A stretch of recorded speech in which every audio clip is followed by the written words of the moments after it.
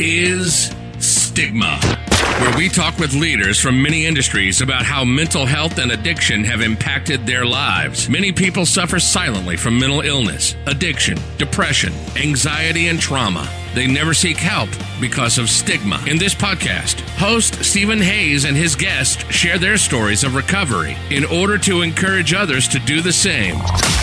Here's Stephen. Welcome back to the Stigma Podcast. We've been talking a lot lately about mental health and about what we can be doing about our own mental health and reducing stigma. And it's got me thinking, what can we do to actually change our brain, or can we change our brain? And so I've got a guest today, Dr. Laura Murray from Johns Hopkins School of Public Health, who's going to talk to us about brain chemistry and how the things that we say to ourselves, the things that we believe and think lead to chemistry changes in our brain, which lead to emotions, which lead to physical behavior. So I'm excited to really dig into this. Grateful to have her here. So without further ado, Laura, thanks for coming on. Sure. Happy to be here. Yeah. So can you tell our audience a little bit about your bio and background and how you have found your way into the mental health space? Sure. I'm a clinical psychologist by training and started my career in trauma work actually after 9/11 in New York City, and eventually decided to take a lot of my work into low and middle income countries. And a lot of my passion has been really trying to figure out ways to teach people how to reach greater masses with mental health and self-help care outside of, someone who seeks formal therapy. Got it. How do you spend your time day to day? I mean, are you running your own clinic, or what's your day to day like? Yeah, so I'm actually a senior scientist at Johns Hopkins School of Public Health. I've always found myself in schools of public health for some reason. So my days look a lot like Skype and Zoom calls, especially in the morning, with a lot of low and middle income country groups and lots of grant writing and paper writing and presentations and conferences and things like that, and running my own research projects in different countries and leading different teams and teaching in the field. Gotcha. In a little while, I probably will want to ask you a little bit about the research, but topic of the day with all that's going on is COVID-19 and, social distancing and isolation. And I know that you recently wrote some material in the Baltimore Sun about this. And I really wanted to help our audience understand and kind of make sense of the mental health impacts of being isolated. Yeah. It's very interesting times that we find ourselves in. And it's such a great topic that you're raising, because I do think that the mental health impact of what we're going through is probably going to hit all of us in some way, shape, or form at some point. I would just say that, stress during an infectious disease outbreak is so wide and varied across each one of us. So this can include being fearful or worrying about your health, changes in sleeping or eating patterns, difficulty concentrating, lots of us experiencing strained relationships or anger, or sort of feeling like we're short-tempered, lots of increases in alcohol or in other drugs, sadness, depression, some even thinking about killing themselves. So the impact is quite wide and varied. Isolation certainly has an impact on all of that to the degree that you can and are able to isolate. So if people are isolating right now, what can they be doing to, I guess, manage their mental health and limit the impacts of the isolation from this sort of mandated social distancing? Yeah. Boy, and isn't that such a critical question at this time? Right. And the biggest thing that we keep trying to say is we're all in this together, and we're certainly not alone, each of us, with managing our sort of social distancing, or what we've now tried to talk about is physical distancing rather than social distancing. Mm-hmm. Some tips that we would recommend, honestly, the first thing is really still connecting with others. So that gets back to that sort of not social distancing, really, but finding a way that you can connect with others that works for you.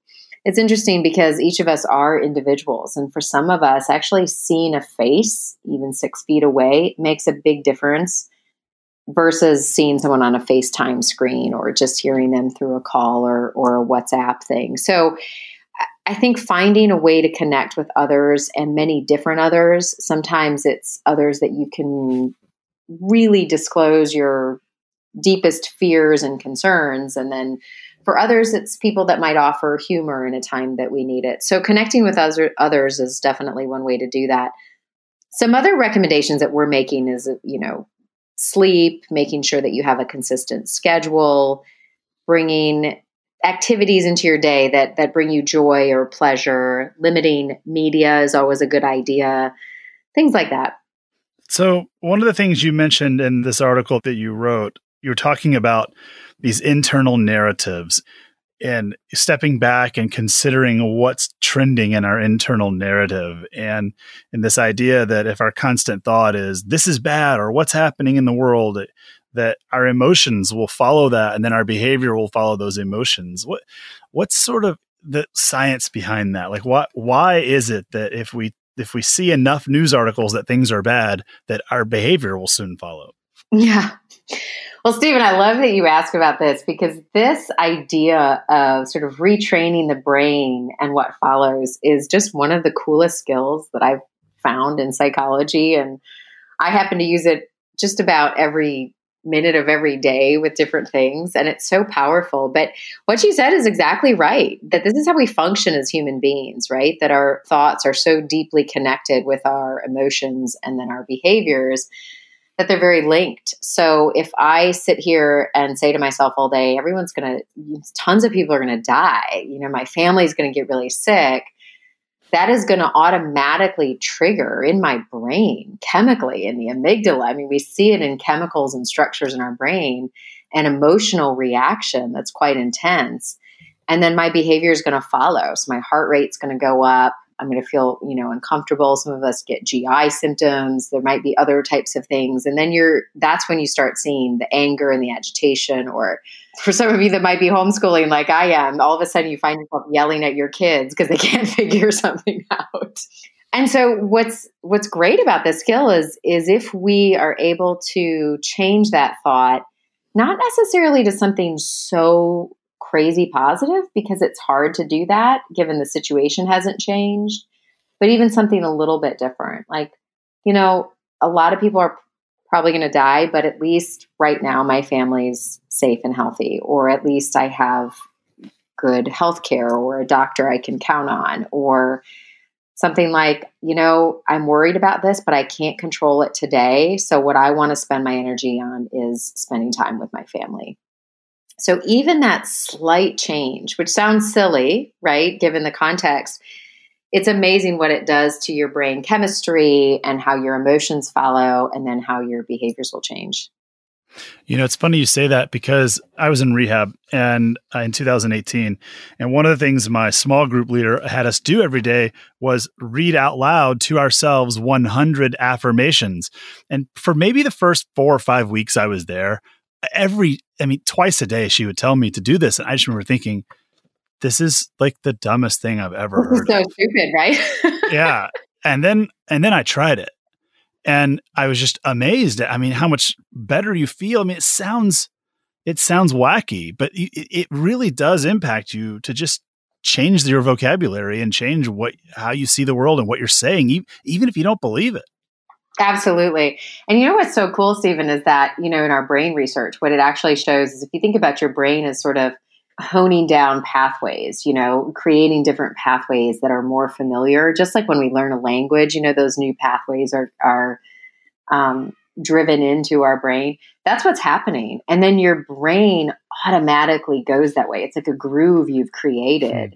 And it goes that way instead of to the negativity. So it sounds crazy though. I have to say, a lot of what we do in our field just sounds like silliness. And then you do it and you're like, wow, it seems so silly or simple, but it actually works.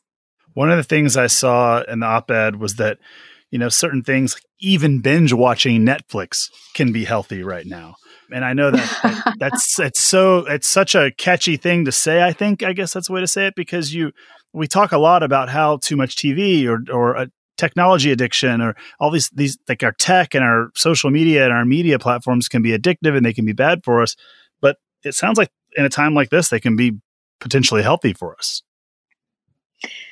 Yeah, I think the bottom line is we have to do things that bring us pleasure or joy. And again, this is so individual for each of us, right? For some of us, for example, for myself, cooking brings me absolutely no joy. It's just not something I do with joy. And for other people, that is something they love and they love to do it. And so really it's about knowing yourself well enough to know what brings you joy. And I think for some people, for a lot of people, watching a show just really allows them to escape and brings joy. I think if you really want to get into the weeds about it, we do work with individuals then to say, do you need to know what you're watching? Are there certain shows you wouldn't watch right now because they're not going to help you? They're not going to bring you joy. So that's really the focus, is finding something that brings you joy or pleasure. And again, that affects the brain and your mood and your behaviors. It's funny when I turn on Netflix today or any day this week, you know how it shows what people are, what's trending, what people are watching. Right? Contagion always comes up for me right now. And so I'm just kind of like, are people serious right now? Contagion and the Tiger Show. Yeah. Oh, I mean, I have watched that, and only because every time I open up my phone and open social media, if it's not politics or the market, it's Joe Exotic. So exactly. I feel like I had to watch it. Exactly. Like I have to imagine that show might have had no eyeballs on it ever if we weren't in this time. I don't know. Right. If we weren't all sitting around watching like, what can I see? It's like, well, it's like I guess today's version of Jerry Springer. Right. So one thing I also thought about too, like today I got this email from the rehab center I went to, and it just said, the subject line just said, "We are open." And I am thinking that this time that we're in is going to produce a lot of not just mental health struggles, but addiction issues. There's going to be a need for additional mental health and addiction treatment resources now, but also once all this clears up, because I think that some people will probably cope with a lot of this with substances, and they will need some help getting away from that. Well, how do you feel about that? Yeah, I absolutely agree. I think you're right on. A lot of us deal with stress and anxiety with drugs, alcohol, chemicals, things like that. And that's really normal. And I think we are going to see an upswing in that. And I'm hoping that our substance use fields are thinking forward enough. I love that they sent you an email of "we're open," and that we're open. Yeah, we can switch to telehealth and working with people. I think, one of the things that we really suggest that we're already trying to get people used to, whether you've had an addiction problem or not, one of the best ways to start looking at it and managing it is just to monitor it. So just keep a chart of how much you're drinking, because a lot of times people don't realize how much they're starting to drink and how much that may make a difference. And so that's really always the first step, is awareness. And so that's what we're trying to get people to do in these early stages, is just keep tracking and monitoring. And that will help you sort of realize, do I need to replace it with some other activity, or am I going down a road I don't want to be on? Yeah, it's funny, when I showed up in rehab, I didn't think I had a problem. So yeah, and I remember the first time I sat down with a group of people there, and I started saying, I mean, I don't really have a problem. I didn't drink before 9 a.m. or anything, and I didn't drink on Thursdays, and I really wasn't that bad. It wasn't every day, and you could see the looks on people's faces, like, dude, you really had a problem. Because I never measured it. All I measured was the unmanageability in my life. And when that got to a point where it threatened my life, that's when I finally got help. So I think it's an interesting piece of advice I wonder how you get people who aren't aware of a problem or wouldn't consider themselves to have a problem to start tracking that behavior. Yeah. Well, that's a great question, Stephen, too, because some people who, a lot of people aren't interested in changing it either. And I think that's one of the biggest things that we work on with alcohol and drugs is something we call motivational interviewing, which is not forcing or telling someone. It's really starting to get them to think about the effects. So as you just mentioned, people don't necessarily say, I drink too much alcohol and this is a problem that I want to stop. It's getting them to pay attention to all the other things in their life that maybe aren't going exactly as they want them, and linking it to certain behaviors, which could be alcohol. Now, a lot of times people drink alcohol because of another problem. And so there's also times where we revert back to say, okay, let's work on this other problem, which then limits the drinking. So lots of different ways to get at it. I think just in relation to your question about how do you get people tracking it, this is where I feel like, especially in this time of COVID-19, this is a great way to start reaching out. Reach out to people who may have a problem with drinking or drugs, stay connected with them, help them monitor, or ask them about it. And even your friends, I find myself even checking with our friends of, how much wine are we drinking at night, you guys? Because if this starts increasing and starts turning into every night, we may need to just find something else to do in the evenings. And I think that's just going to be a real struggle for all of us during this time. Yeah, I don't disagree. I mean, my grocery stores here in Dallas, where I live, they're not well stocked, but they're not out of too many things. But they are out of booze. Oh gosh! I think that people, yeah, the alcoholic in me notices that when I go to the store, for sure. So. Yeah, as you mentioned earlier, I think you alluded to this idea that these neural pathways in our brain can be changed by our behavior. And that's something I wanted to kind of dig into a little bit more, because you had mentioned in the article that doing things you like or doing things that have a positive impact on your neurochemistry can reduce stress and reduce anxiety. And I wanted to understand a little bit more, maybe at the layman's level, what is that neurochemistry? What's happening in our brain that when we do something positive, it actually lowers our stress and anxiety? Yeah, it's such a great question, Stephen. So, what's fascinating about human beings is that we think computers are interesting and technology and whatever, and we're super excited about all the advancement. And yet we're walking around with brains that we don't even, the capacity of our brains is just amazing. It's amazing what they do. And it's something that is so exciting to look at. And so what we do, there's a lot we don't know, but what we do know is, for example, when you do something like exercise, right, your body releases chemicals, for example, dopamine or endorphins, and they literally make your brain chemistry change. And then your emotion that follows is more sort of, let's call it just happiness, right?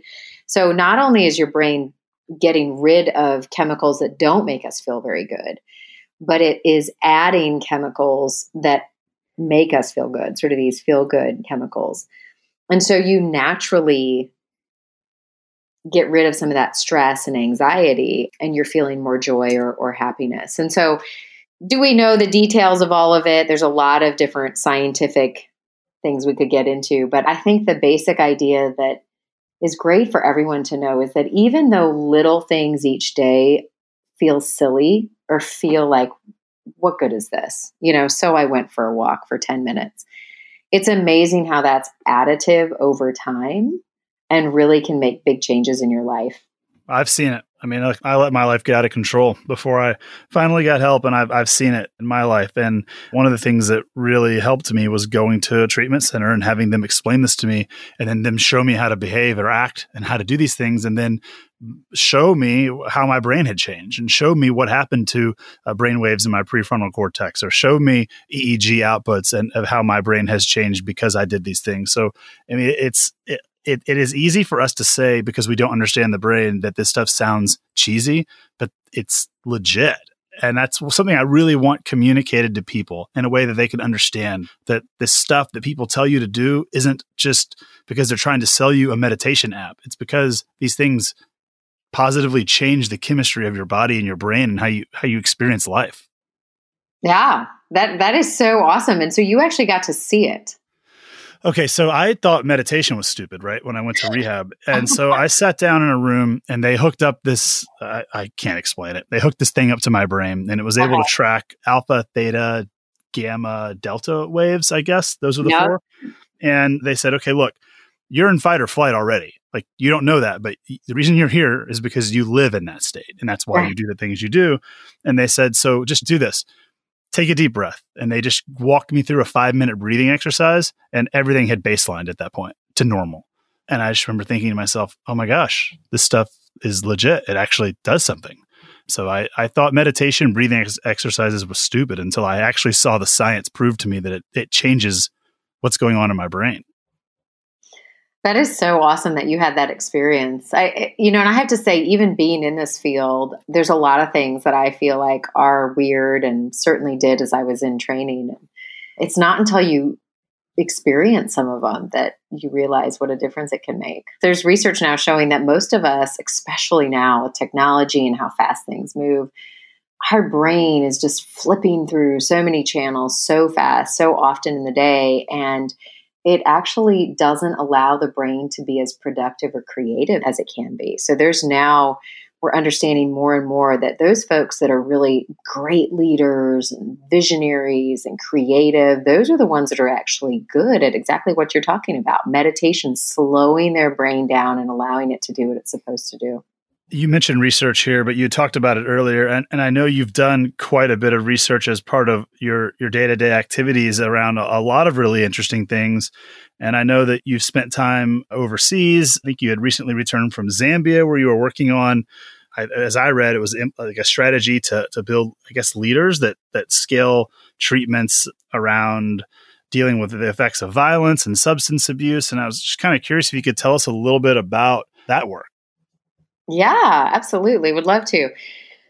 So a lot of our work is in low and middle income countries where the mental health access is extremely low.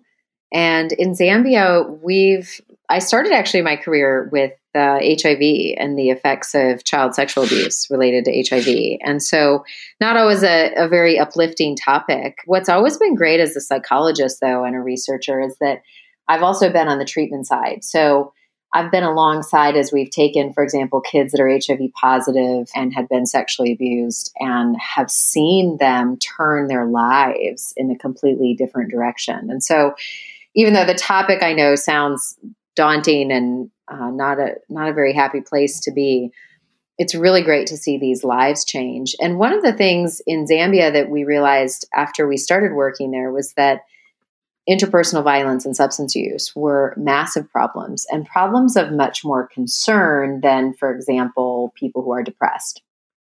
And we work in areas in Zambia that are very poverty stricken. And so we did a study of a treatment called the Common Elements Treatment Approach, which essentially is able to address a multitude of different problems. So rather than just treating violence or just treating substance use, we were able to treat many different mental health concerns and also work on relationships and things like that. And it was highly effective. And the challenge in the global space, I would also perhaps argue in the domestic space, is that the ability to access treatments is still quite limited. You have to have money, you have to be as part of a system. Now we're learning a lot about how to do this without actually being face to face. And so what we've turned to globally is to really learn, how do we train lay providers? So these are people that maybe have a 4th or 5th grade education to do essentially what you would do with a licensed mental health professional here, and then train others to do that. So we're studying how to do that via live, via technology, and testing all sorts of different ways to see how effective and cost effective it is.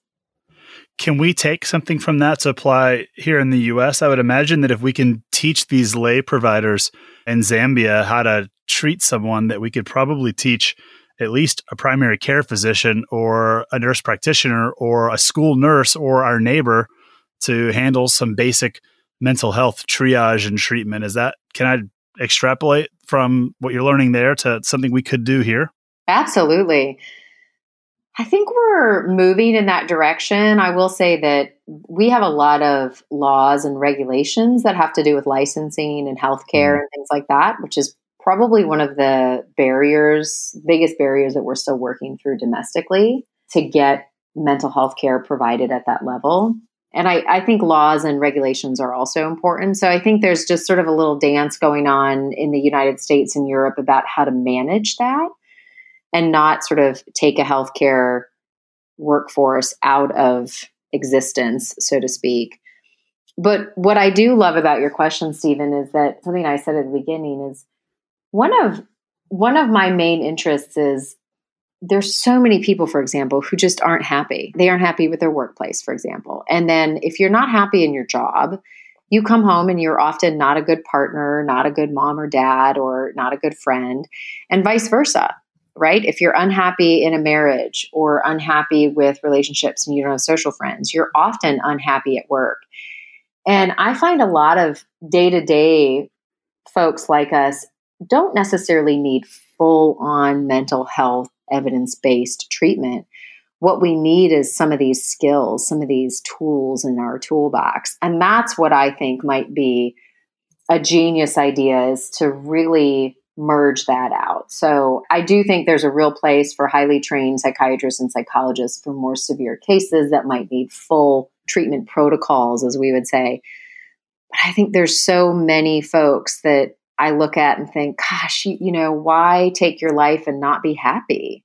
Yeah. Why settle? And it sounds like, Stephen, you did just that. You at some point recognized your life was maybe not going the way you wanted to, and you sort of reset it. Is that right? Yeah. Well, I mean, I was in a really bad place with my addictions, and I was fortunate to get to rehab in time for them to save my life. And yes, and it totally revolutionized how I live. I mean, I wish I had done it sooner, but I wouldn't have done it sooner, if that makes any sense. I think that people like me that got to where I was we're either going to die from it, or we're going to live these incredible lives after we recover. There's really no middle ground, because we have to get to the point where we're totally powerless and our life is completely unmanageable, and we survived and we're willing to ask for help. Mm-hmm. That's a really weird combination to arrive at, honestly. It's very rare. And yet so good. Right? Now that you're on the other side of it, and I think that's what's contagious too, is hearing how much has changed in your life and how much is better. And that's something that I think all of us should strive for, even in the existence of COVID-19. I think I've talked daily to a lot of people who just feel like they have to sort of be in this depressed, anxious, worry state. You still only have one life. You've got to live each day. You want to make it the best you can. So, this is also a great time to sort of take stock. Like, what have I not spent time on? What should be a more of a priority in my life? Or how can I improve myself? And these are all great ways to just increase our happiness, our mood, sort of our motivation, our creativity, our productivity, all sorts of things. One of the things you'll hear at an AA meeting is frequently we'll hear someone say, "I'm really grateful for my addiction." And what they mean is that, they were living this unfulfilled, miserable life. They're just going through the motions, like so many people are, lonely, even in a crowd. And when they got to a rock bottom, as a lot of people would call it, who don't know much about this space, is they got to that bottom, and then they got help, and they got into AA, or they got into treatment, or they got into some other program, and then they finally learned how to live. And that's how it feels. It's like, I guess I would say I'm really grateful that I got that far into addiction, because now I understand how to actually live a healthy, well life. And if I had never gone down that addiction road, I'd just be potentially living a kind of mediocre, uninformed life, which isn't the end of the world, but sounds terrible to me. All that to say, that was a ramble, but all that to say is I'm grateful for the addiction. I'm grateful for what I had to go through. I'm really glad that I survived it. And now I get to live this really cool life of feeling free and healthy and focusing on what matters, as opposed to stupid stuff that I was focused on. Yeah. Yeah.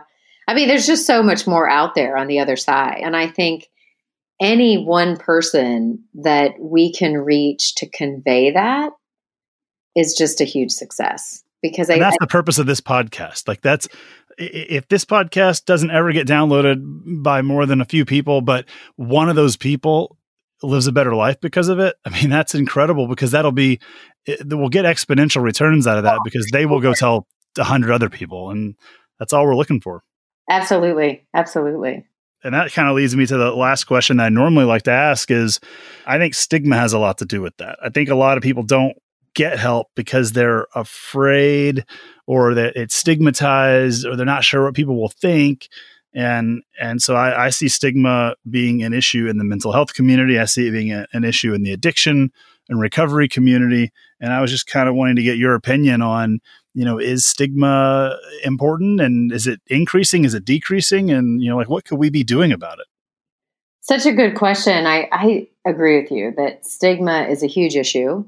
It's hard to say whether it's increasing or decreasing. I think it tends to vacillate quite a bit depending on the field you're in.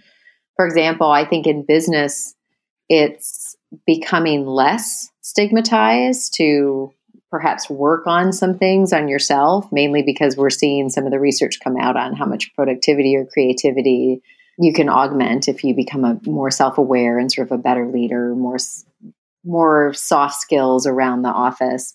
Changes like that are very, very good to see. I do think that a lot of the stigma might come from sort of thinking that if you have a problem or if you're not very happy, that you need formal mental health care. And I think there's a real middle ground here. I think a lot of us struggle. Most of us at some point in our lives statistically will be depressed. And I don't know anyone who's ever had a marriage where they haven't had to work, where they haven't had times where it's been really, really difficult. And you can take that into any relationship, right? Like very hurt by a family or a friend. And so I think it's more stigma around understanding that asking for help doesn't mean that you have, for example, full-fledged depression or full-fledged, post-traumatic stress disorder, or sort of a level of something that maybe people are more fearful of, and that really normalizing every single one of us can use these skills and these tools.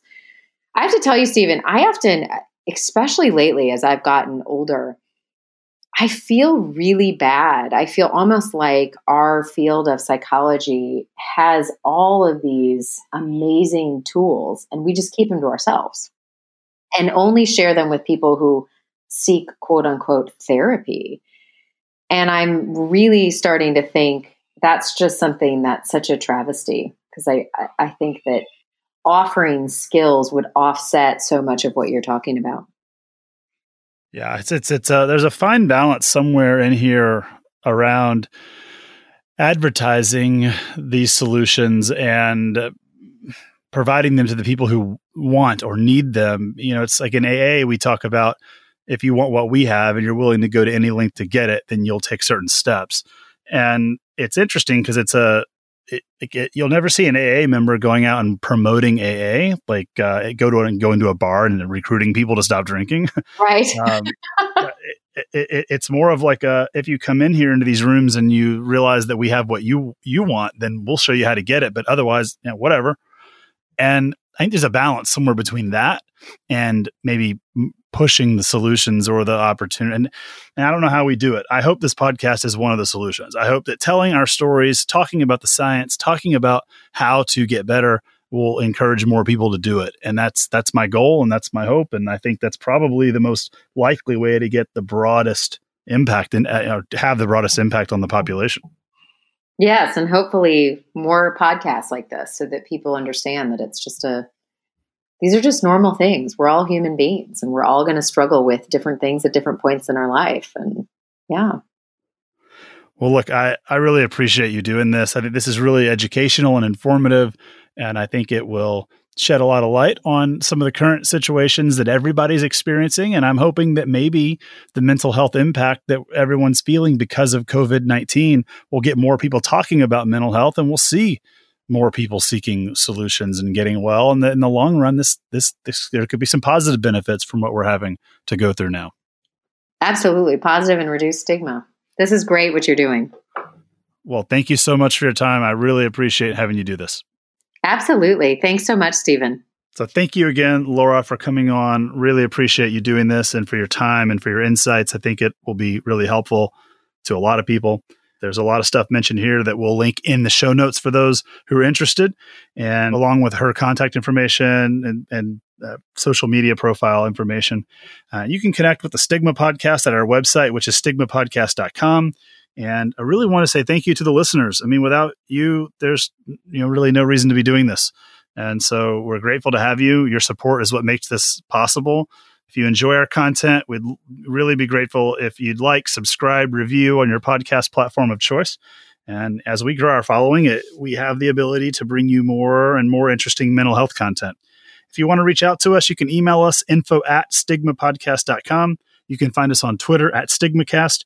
And until next time, thanks for being here, and we look forward to seeing you.